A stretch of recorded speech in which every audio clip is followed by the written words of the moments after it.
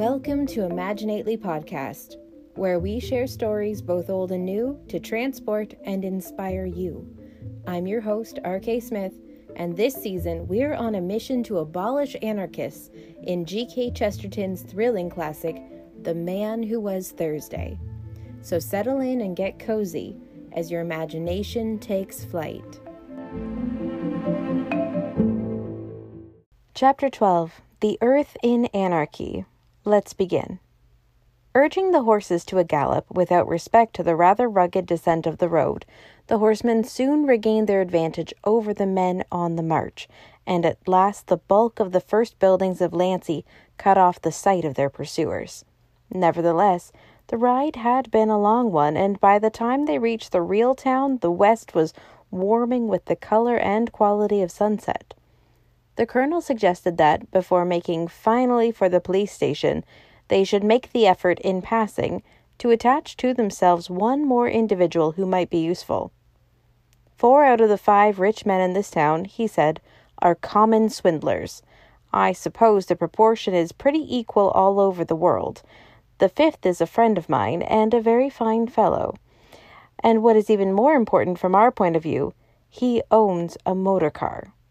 I am afraid, said the professor in his mirthful way, looking back along the white road on which the black crawling patch might appear at any moment. I am afraid we have hardly time for afternoon calls. Dr. Reynard's house is only 3 minutes off, said the colonel. Our danger, said Dr. Bull, is not 2 minutes off. Yes, said Syme, if we ride on fast we must leave them behind, for they are on foot. He has a motor car, said the colonel. But we may not get it, said Bull. Yes, he is quite on your side. But he might be out. Hold your tongue, said Syme suddenly. What is that noise? For a second they all sat as still as equestrian statues, and for a second, for 2 or 3 or 4 seconds, heaven and earth seemed equally still. Then all their ears, in an agony of attention, heard along the road that indescribable thrill and throb that means only one thing: horses. The colonel's face had an instantaneous change, as if lightning had struck it, and yet left it scatheless. "Have they done us?" he said with brief military irony. "Prepare to receive cavalry." "Where can they have got the horses?" asked Syme as he mechanically urged his steed to a canter. The colonel was silent for a little, then he said in a strained voice, "I was speaking with strict accuracy when I said that the Soleil d'Or was the only place where one can get horses within 20 miles. "No," said Syme violently. "I don't believe he'd do it, not with all that white hair." "He may have been forced," said the colonel gently. "They must be at least 100 strong, for which reason we are all going to see my friend Reynard, who has a motor car." With these words he swung his horse suddenly round a street corner and went down the street with such thundering speed that the others, though already well at the gallop, had difficulty in following the flying tail of his horse. Dr. Reynard inhabited a high and comfortable house at the top of a steep street, so that when the riders alighted at his door, they could once more see the solid green ridge of the hill, with the white roads across it, standing up above the roofs of the town. They breathed again to see that the road was as yet clear, and they rang the bell. Dr. Reynard was a beaming, brown-bearded man, a good example of that silent but very busy professional class which France has preserved even more perfectly than England. When the matter was explained to him, he pooh-poohed the panic of the ex-marquis altogether. He said, with the solid French skepticism, that there was no conceivable probability of a general anarchist rising. "Anarchy," he said, shrugging his shoulders. "It is childishness." "Et ça?" cried the colonel suddenly, pointing over the other's shoulder. "And that is childishness, isn't it?" They all looked round, and saw a curve of black cavalry come sweeping over the top of the hill with all the energy of Attila. Swiftly as they rode, however, the whole rank still kept well together, and they could see the black vizards of the first line as level as a line of uniforms. But although the main black square was the same, though traveling faster, there was now one sensational difference which they could see clearly upon the slope of the hill, as if upon a slanted map. The bulk of the riders were in one black, but one rider flew far ahead of the column and with frantic movements of hand and heel urged his horse faster and faster, so that one might have fancied that he was not the pursuer, but the pursued. But even at that great distance they could see something so fantastical, so unquestionable in his figure, that they knew it was the secretary himself. "I am sorry to cut short a cultured discussion," said the colonel, "but can you lend me your motor car now in 2 minutes?" "I have a suspicion that you are all mad," said Dr. Reynard, smiling sociably. "But God forbid that madness should in any way interrupt friendship. Let us go round to the garage." Dr. Reynard was a mild man with monstrous wealth. His rooms were like the Musée de Cluny, and he had 3 motor cars. These, however, he seemed to use very sparingly, having the simple tastes of the French middle class, and when his impatient friends came to examine them, it took them some time to assure themselves that one of them even could be made to work. This, with some difficulty, they brought round into the street before the doctor's house. When they came out of the dim garage, they were startled to find that twilight had already fallen with the abruptness of night in the tropics. Either they had been longer in the place than they imagined, or some unusual canopy of clouds had gathered over the town. They looked down the steep streets and seemed to see a slight mist coming up from the sea. "It's now or never," said Dr. Bull. "I hear horses." "No," corrected the professor. "A horse."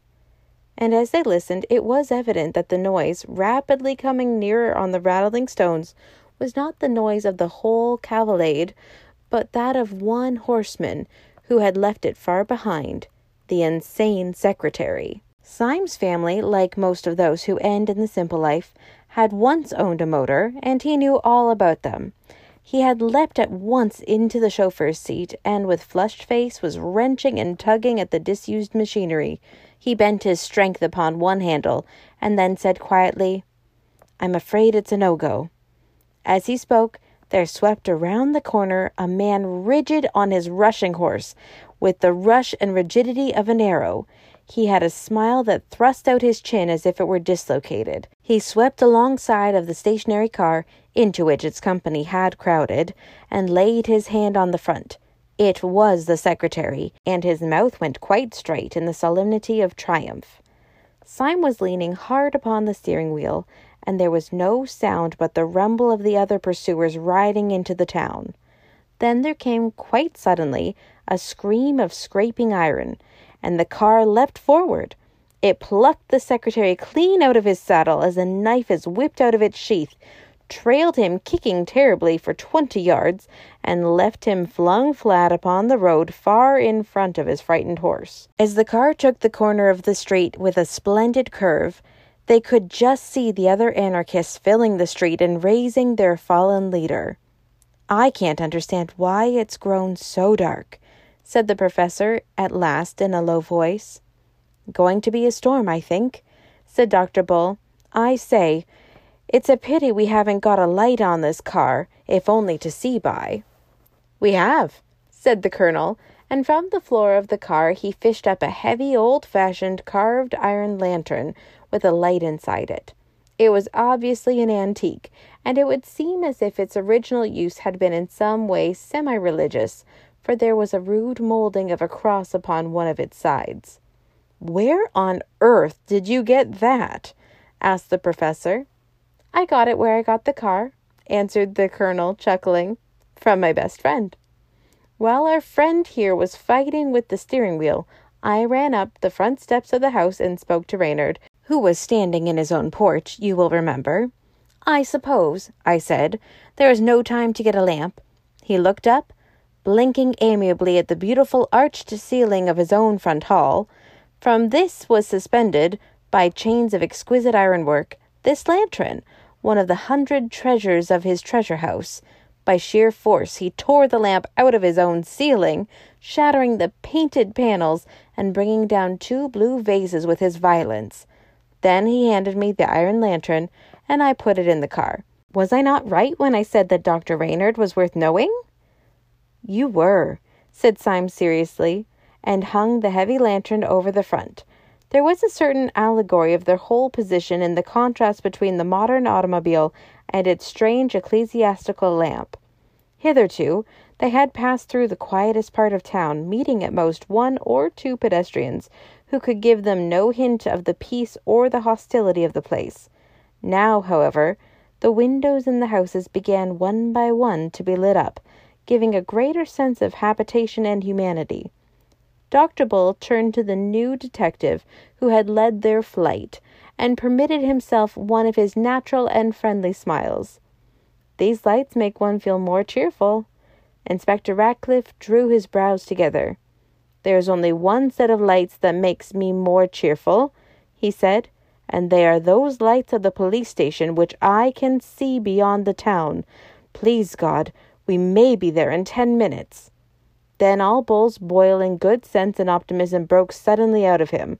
Oh, this is all raving nonsense, he cried. If you really think that ordinary people in ordinary houses are anarchists, you must be madder than an anarchist yourself. If we turned and fought these fellows, the whole town would fight for us. No, said the other with an immovable simplicity. The whole town would fight for them. We shall see. While they were speaking, the professor had leant forward with sudden excitement. What is that noise? He said. Oh, the horses behind us, I suppose, said the colonel. I thought we had got clear of them. The horses behind us? No, said the professor. It is not a horse, and it's not behind us. Almost as he spoke, across the end of the street before them, 2 shining and rattling shapes shot past. They were gone almost in a flash, but everyone could see they were motor cars, and the professor stood up with a pale face and swore that they were the other 2 motor cars from Dr. Reynard's garage. I tell you they were his, he repeated with wild eyes, and they were full of men in masks. Absurd, said the colonel angrily. Dr. Reynard would never give them his cars. He may have been forced, said Ratcliffe quietly. The whole town is on their side. You still believe that? Asked the colonel incredulously. You will all believe it soon, said the other with a hopeless calm. There was a puzzled pause for some little time, and then the colonel began abruptly. No, I can't believe it. The thing is nonsense. The plain people of a peaceable French town? He was cut short by a bang and a blaze of light, which seemed close to his eyes. As the car sped on, it left a floating patch of white smoke behind it, and Syme had heard a shot shriek past his ear. My heavens, said the colonel, someone has shot at us. It need not interrupt conversation, said the gloomy Ratcliffe. Pray resume your remarks, Colonel. You were talking, I think, about the plain people of a peaceable French town. The staring colonel was long past minding satire. He rolled his eyes all around the street. It is extraordinary, he said. Most extraordinary. A fastidious person, said Syme, might even call it unpleasant. However, I suppose those lights out at the field beyond this street are the gendarmerie. We shall soon get there. No, said Inspector Ratcliffe. We shall never get there. He had been standing up and looking keenly ahead of him. Now he sat down and smoothed his sleek hair with a weary gesture. What do you mean? Asked Bull sharply. I mean that we shall never get there, said the pessimist placidly. They have 2 rows of armed men across the road already. I can see them from here. The town is in arms, as I said it was. I can only wallow in the exquisite comfort of my own exactitude. And Ratcliffe sat down comfortably in the car and lit a cigarette. But the others rose excitedly and stared down the road. Syme had slowed down the car as their plans became doubtful, and he brought it finally to a standstill just at the corner of a side street that ran down very steeply to the sea. The town was mostly in shadow, but the sun had not sunk. Wherever its level light could break through, it painted everything a burning gold. Up this side street, the last sunset light shone as sharp and narrow as the shaft of artificial light at a theater. It struck the car of 5 friends and lit it like a burning chariot. But the rest of the street, especially the 2 ends of it, was in the deepest twilight, and for some seconds they could see nothing. Then Syme, whose eyes were the keenest, broke into a little bitter whistle and said, "It is quite true. There is a crowd or an army or something across the end of that street." "Well, if there is," said Bull impatiently, "it must be something else. A sham fight, or the mayor's birthday, or something. I cannot and will not believe that plain, jolly people in a place like this walk about with dynamite in their pockets. Get on a bit, Syme, and let us look at them." The car crawled about 100 yards farther, and then they were all startled by Dr. Bull breaking into a high crow of laughter. "Ha ha ha! Why, you silly mugs," he said. "What did I tell you? That crowd's as law-abiding as a cow, and, if it weren't, it's on our side." "How do you know?" asked the professor, staring. "You blind bat," cried Bull. "Don't you see who's leading them?" They peered again, and then the colonel, with a catch in his voice, cried out, "Why, it's Reynard!"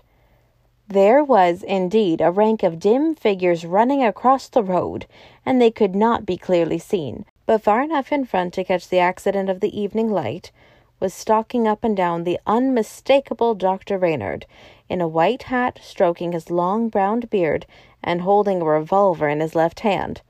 "What a fool I've been!" exclaimed the colonel. "Of course, the dear old boy has turned up just to help us." Dr. Bull was bubbling over with laughter, swinging the sword in his hand as carelessly as a cane.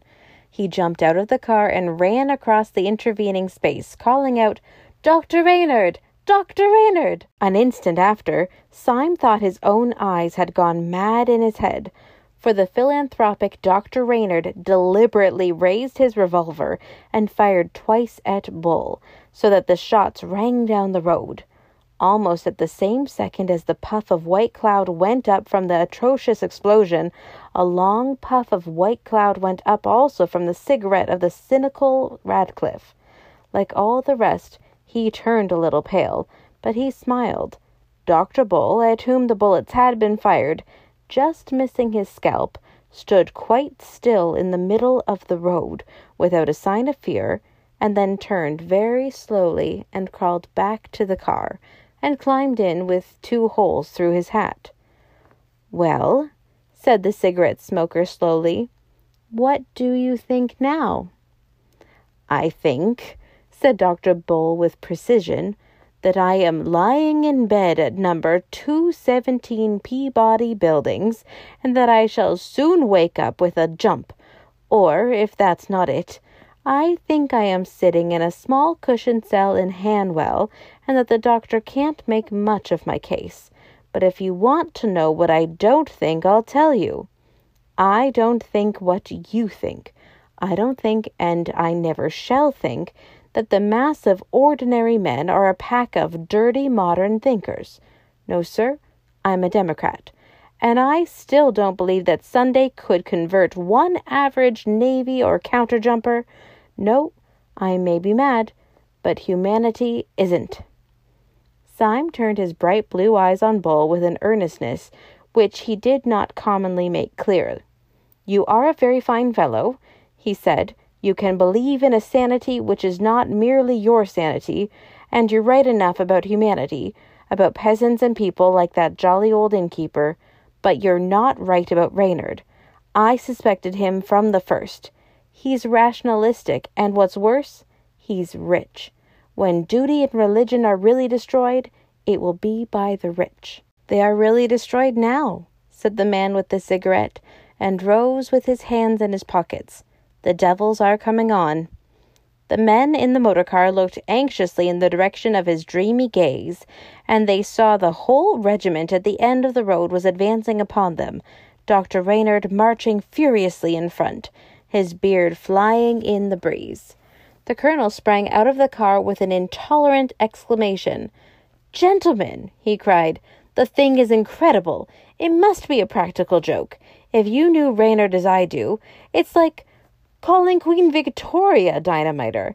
If you had got the man's character into your head, Dr. Bull, said Syme sardonically, has at least got it into his hat. I tell you it can't be, cried the colonel, stamping.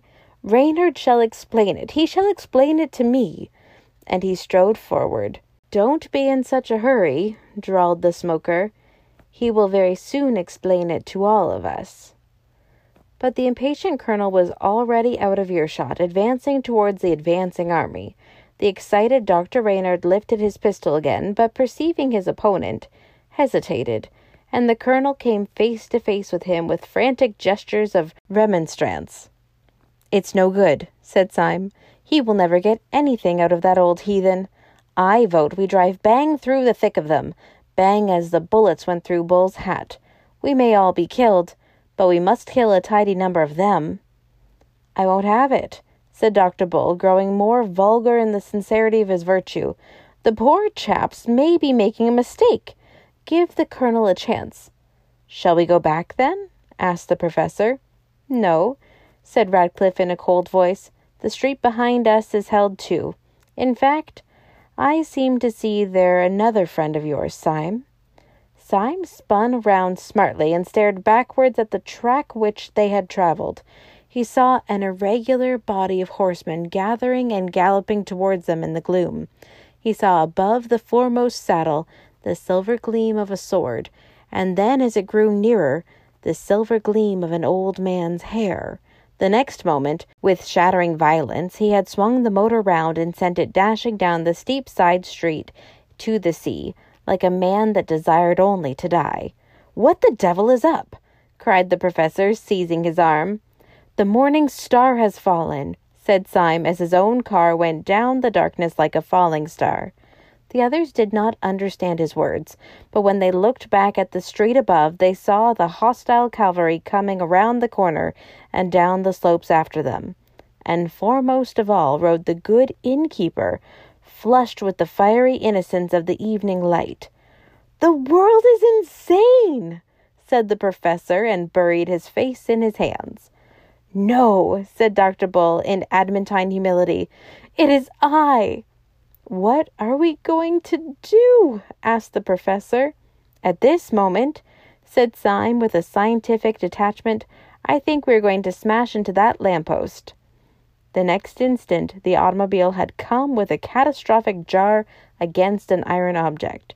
The instant after that, 4 men had crawled out from under the chaos of metal, and a tall, lean lamppost that had stood up straight on the edge of a marine parade stood out, bent and twisted, like the branch of a broken tree. Well, we smashed something, said the professor with a faint smile. That's some comfort. You're becoming an anarchist, said Syme, dusting his clothes with his instinct of daintiness. Everyone is, said Radcliffe. As they spoke, the white-haired horseman and his followers came thundering from above, and almost at the same moment a dark string of men ran shouting along the seafront. Syme snatched a sword and took it in his teeth. He stuck 2 others under his armpits, took a 4th in his left hand and the lantern in his right, and leapt off the high parade on to the beach below. The others leapt after him, with a common acceptance of their decisive action, leaving the debris and the gathering mob above them. We have one more chance, said Syme, taking the steel out of his mouth. Whatever all this pandemonium means, I suppose the police station will help us. We can't get there, for they hold the way, but there's a pier where breakwater runs out into the sea just here, which we could defend longer than anything else, like Horatius and his bridge. We must defend it till the gendarmerie turns out. Keep after me. They followed him as he went crunching down the beach, and in a second or two their boots broke, not onto sea gravel, but on broad, flat stones. They marched down a long, low jetty, running out in one arm into the dim, boiling sea, and when they came to the end of it, they felt that they had come to the end of their story. They turned and faced the town. The town was transfigured with uproar. All along the high parade from which they had just descended was a dark and roaring stream of humanity, with tossing arms and fiery faces grouping and glaring towards them. The long dark line was dotted with torches and lanterns, but even where no flame lit up a furious face, they could see in the farthest figure, in the most shadowy gesture, an organized hate. It was clear that they were the accursed of all men, and they knew not why. 2 or 3 little men leapt over the ledge as they had done, and dropped on to the beach. These came ploughing down the deep sand, shouting horribly, and strove to wade into the sea at random. The example was followed, and the whole black mass of men began to run and drip over the edge like a black treacle. Foremost among the men on the beach, Syme saw the peasant who had driven their cart. He splashed into the surf on a huge cart-horse and shook his axe at them. "The peasant?" cried Syme. "They have not risen since the Middle Ages." "Even if police do come now," said the professor mournfully, "they can do nothing with this mob." "Nonsense," said Bull desperately. "There must be some people left in the town who are human." "No," said the hopeless inspector. "The human being will soon be extinct. We are the last of mankind." "It may be," said the professor absently. Then he added in his dreamy voice, "What is all that at the end of the Dunciad? Nor public flame nor private dare to shine, nor human light is left, nor glimpse divine. Lo, thy dread empire, chaos, is restored. Light dies before thine uncreating word. Thy hand, great anarch, lets the curtain fall, and universal darkness buries all." "Stop!" cried Bull suddenly.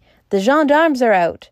The low lights of the police station were indeed blotted and broken with hurrying figures, and they heard through the darkness the clash and jingle of a disciplined cavalry. "They are charging the mob!" cried Bull in ecstasy of alarm. "No," said Syme. "They are formed along the parade." "They have unslung their carbines," cried Bull, dancing with excitement. "Yes," said Radcliffe, "and they are going to fire on us." As he spoke, there came a long crackle of musketry, and bullets seemed to hop like hailstones on the stones in front of them. "The gendarmes have joined them?" cried the professor, and struck his forehead. "I am in a padded cell," said Bull. There was a long silence, and then Radcliffe said, looking out over the swollen sea, all a sort of grey-purple, "What does it matter who is mad and who is sane? We shall all be dead soon." Syme turned to him and said, "You are quite hopeless, then?" Mr. Radcliffe kept a stony silence. Then at last he said quietly, "No. Oddly enough, I'm not quite hopeless. There's one insane little hope that I cannot get out of my mind. The power of this whole planet is against us, yet I cannot help wondering whether this one silly little hope is hopeless yet." "In what or in whom is your hope?" asked Syme with curiosity. "In a man I never saw," said the other, looking at the leaden sea.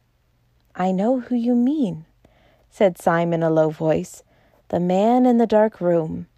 But Sunday must have killed him by now." "Perhaps," said the other steadily. "But if so, he was the only man whom Sunday found it hard to kill." "I heard what you said," said the professor with his back turned. "I am also holding hard on to the thing I never saw." All of a sudden Syme, who was standing as if blind with introspective thought, swung round and cried out like a man waking from sleep, "Where's the colonel? I thought he was with us." "The colonel? Yes," cried Bull. "Where on earth is the colonel?" "He went to speak to Reynard," said the professor. "We cannot leave him among all those beasts," cried Syme. "Let us die like gentlemen if—" "Do not pity the colonel," said Radcliffe with a pale sneer. "He is extremely comfortable. He is—" "No, no, no!" cried Syme in a kind of frenzy. "Not the colonel, too! I will never believe it." "Will you believe your eyes?" asked the other, and pointed to the beach. Many of their pursuers had waded into the water, shaking their fists, but the sea was rough, and they could not reach the pier. 2 or 3 figures, however, stood on the beginning of the stone footway and seemed to be cautiously advancing down it. The glare of a chance lantern lit up the faces of the 2 foremost. One face wore a black half-mask, and under it the mouth was twisting about in such a madness of nerves that the black tuft of beard wiggled around and round like a restless living thing. The other was the red face and white mustache of Colonel Ducroix. They were in earnest consultation. "Yes, he is gone too," said the professor, and sat down on a stone. "Everything's gone. I'm gone. I can't trust my own bodily machinery. I feel as if my hand might fly up and strike me." "When my hand flies up," said Syme, "it will strike somebody else." And he strode along the pier towards the colonel, the sword in one hand and the lantern in the other. As if to destroy the last hope or doubt, the colonel, who saw him coming, pointed his revolver at him and fired. The shot missed Syme, but struck his sword, breaking it short at the hilt. Syme rushed on and swung the iron lantern above his head. "Judas before Herod," he said, and struck the colonel down upon the stones. Then he turned to the secretary, whose frightful mouth was almost foaming now, and held the lamp high with so rigid and arresting a gesture that the man was, as it were, frozen for a moment, and forced to hear. "Do you see this lantern?" cried Syme in a terrible voice. "Do you see the cross carved on it and the flame inside? You did not make it. You did not light it. Better men than you, men who could believe and obey, twisted the entrails of iron and preserved the legend of fire. There is not a street you walk on, there is not a thread you wear that was not made as this lantern was, by denying your philosophy of dirt and rats. You can make nothing. You can only destroy. You will destroy mankind. You will destroy the world. Let that suffice you. Yet this old Christian lantern you shall not destroy. It shall go where your empire of apes will never have the wit to find it." He struck the secretary once with the lantern so that he staggered, and then, whirling it twice around his head, sent it flying far out to the sea, where it flared like a roaring rocket and fell. "Swords!" shouted Syme, turning his flaming face to the 3 behind him. "Let us charge these dogs, for our time has come to die." His 3 companions came after him, sword in hand. Syme's sword was broken, but he rent a bludgeon from the fist of a fisherman, flinging him down. In a moment they would have flung themselves upon the face of the mob and perished, when an interruption came. The secretary, ever since Syme's speech, had stood with his hand to his stricken head, as if dazed. Now he suddenly pulled off his black mask. The pale face thus peeled in the lamplight revealed not so much rage as astonishment. He put up his hand with an anxious authority. "There must be some mistake," he said.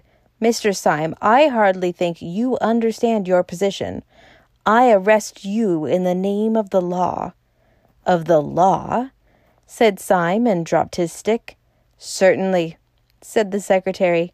"I am a detective from Scotland Yard," and he took a small blue card from his pocket. "And what do you suppose we are?" asked the professor, and threw up his arms.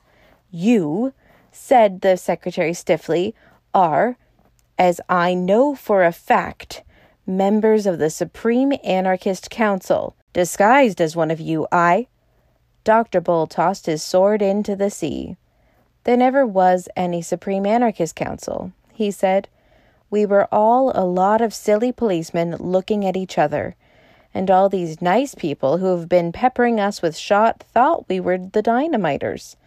I knew I couldn't be wrong about the mob," he said, beaming over the enormous multitude which stretched away to the distance on both sides. "Vulgar people are never mad. I'm vulgar myself, and I know.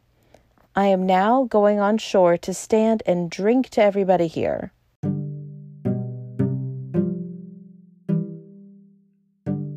Thank you for joining me today. It's been fun imagining this story with you.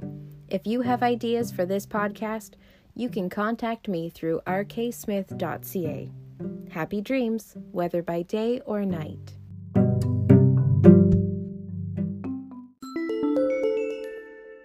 Hey friend, do you or a creative kid you know dream of becoming an author? I would love to help make that dream a reality by sharing with you my Book Builders Online course. It's a multi-use course designed to spark imagination and transform kids of all ages into confident storytellers. You can find out more at rksmithbooks.thinkific.com. What are you waiting for? The world needs your stories.